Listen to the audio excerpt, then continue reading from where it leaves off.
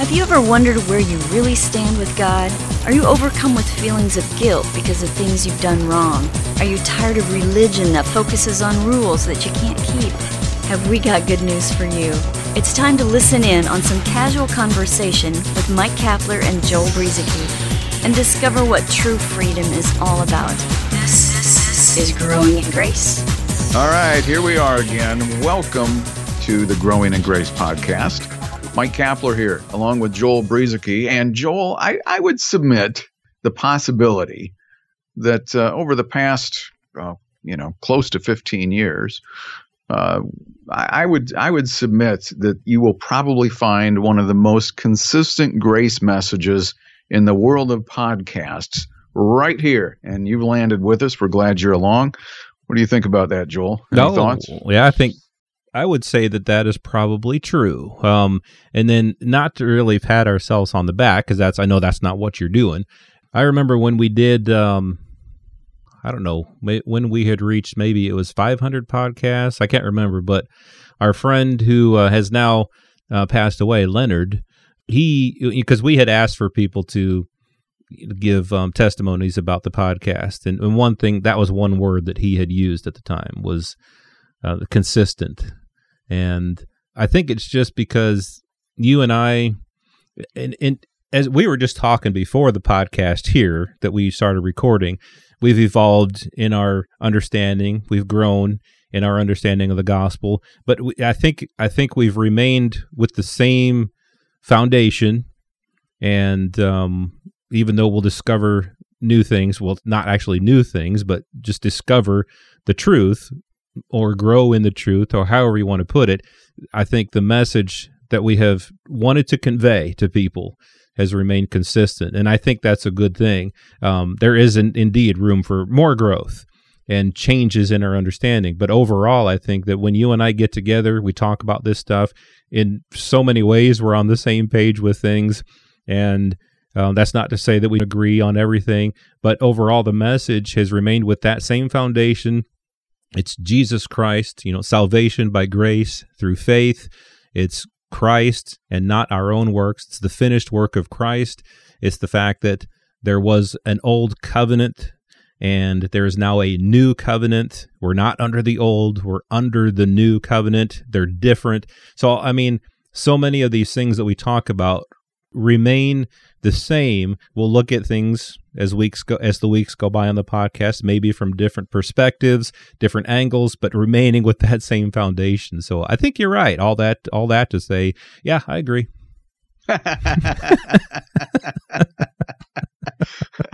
Well, I'm glad that you agreed, because I don't know how much longer you would have talked if we disagreed. I was going to go on and on and on. Hey, when it comes to the old covenant versus the new covenant, I think one of the things that has thrown people off and has probably turned the religious business into what we know of it today, and that's not to slam the entire church or anything like that, but there are some concepts, some mindsets, some doctrines, belief systems that have been well established throughout much of Christendom, and I think a lot of it, Joel, is based upon the assumption. I know this isn't the only. I know this isn't the only ingredient in the mix, but I think one of the important ingredients that has mixed people up about the old and the new covenant is making the false assumption that Jesus was teaching new covenant Christianity throughout most of his ministry. And, we got this, the way our Bible is divided up from the Old Testament with all that Jewish stuff that seems so hard to follow. And now we got this thing that we can relate to a little bit more with this baby being born and, the story of Joseph and Mary and how all that came about.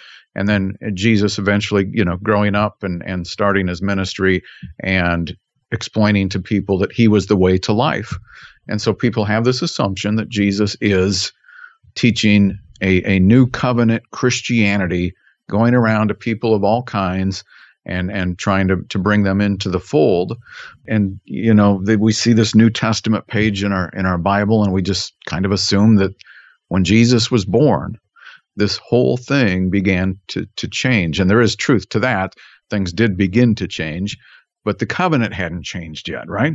Right. Yeah, the birth of Jesus didn't quite yet bring about the new covenant. He came as a baby that was born of a woman, born under the law, to redeem those who were under the law. And he says, Jesus himself said he came for the lost sheep of the house of Israel. And so that right there, with many of the things that he taught, he was under the old covenant. He was under the law as Israel was. The rest of the world was not under the law.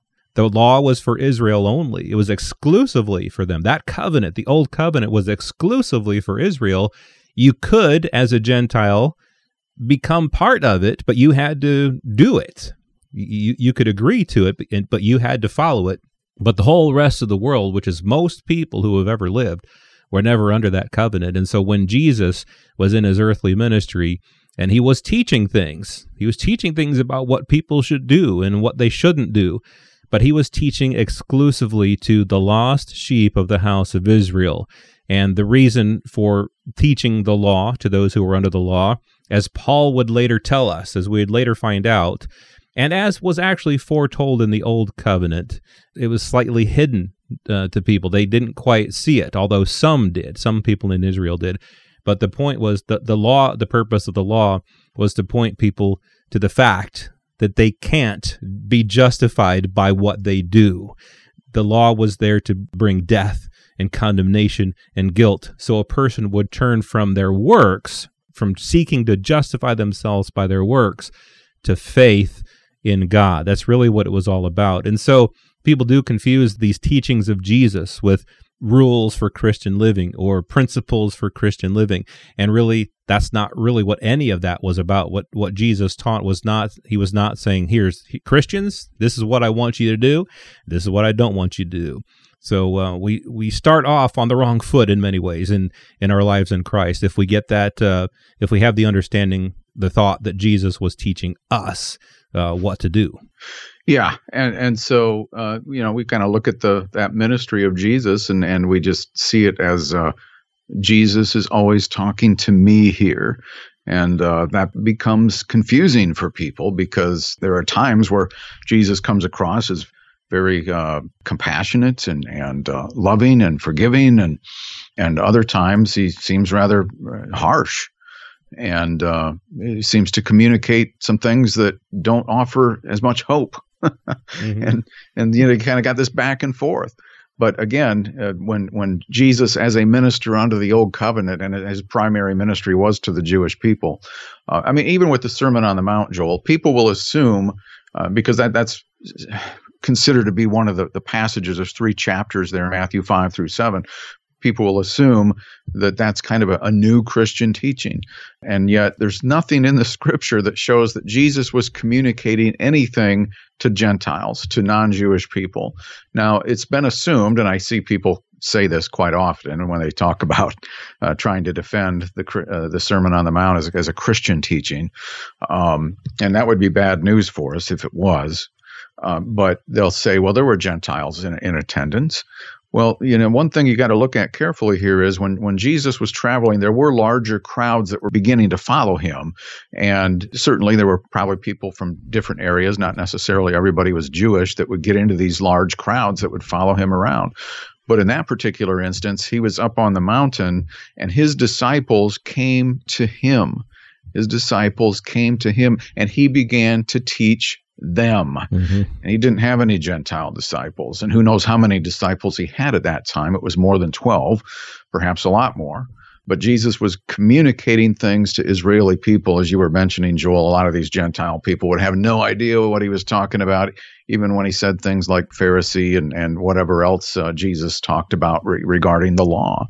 And so I think there's a lot more that we can take a look at in regards to the life, the ministry, and the teachings of Jesus, and begin to see them in the proper context of whether it was Old Covenant or whether he was looking ahead to the new covenant, which would occur after his death. Right. And so for anyone listening, don't get us wrong. We're not running from the words of Jesus, as we were accused of doing in a book. We're not saying that the words of Jesus are not important. They are very important, but we're putting them in the context in which they were spoken, in which he taught. It's like if you have a biology teacher teaching biology to a biology class, he's teaching them. He's not teaching these other people over here who are learning how to weld and build things. It was for a specific crowd, and it was for a purpose. Jesus taught the law to those who were under the law. The things that he taught he was teaching Israel for a very specific purpose. And so we're putting that in that context. And the thing is that we would find out later on that we, through Paul's epistles and other things that we understand from the New Testament epistles, is that there was no life in the law. Israel was seeking to be justified by the works of the law, but they didn't find justification. They didn't find life in the law. They didn't find righteousness in the law. There was no life in the law. There's no righteousness in the law. Jesus even told the Pharisees, he said, you look in the scriptures thinking that you have eternal life, and these are they which testify of me. Those scriptures testify about Jesus, but he told them, you are not willing to come to me that you may have life. Jesus said that the thief does not come except to steal and to kill and to destroy. I have come that they may have life. Not rules, principles, laws, and all that stuff. I've come that they may have life. And then at the end of John, who wrote where I got those words from Jesus, John 10:10, John himself said, there's all kinds of things that Jesus did, which are not written in this book, but these things are written that you may believe that Jesus is the Christ, the Son of God, and believing you may have life in his name. And so that's really what it's all about. That's really why Jesus came. He had a mission to those who were under the law to lead them away from being reconciled by the law to life. And that's really what it's all about. About another minute or so left, Cap. Well, Jesus said in John 6, I am the bread of life. We talk about, give us this day our daily bread. Jesus is that bread. Jesus said your fathers ate the manna in the wilderness and they died. Wasn't talking to Gentiles there either, was he? Right. This is the bread which comes down out of heaven. He's referring to himself, so that one may eat of it and not die. I am the living bread that came down out of heaven. If anyone eats of this bread, he will live forever. And the bread which also which I will give for the life of the world is my flesh. Then the Jews began to argue among themselves. So Jesus is the bread.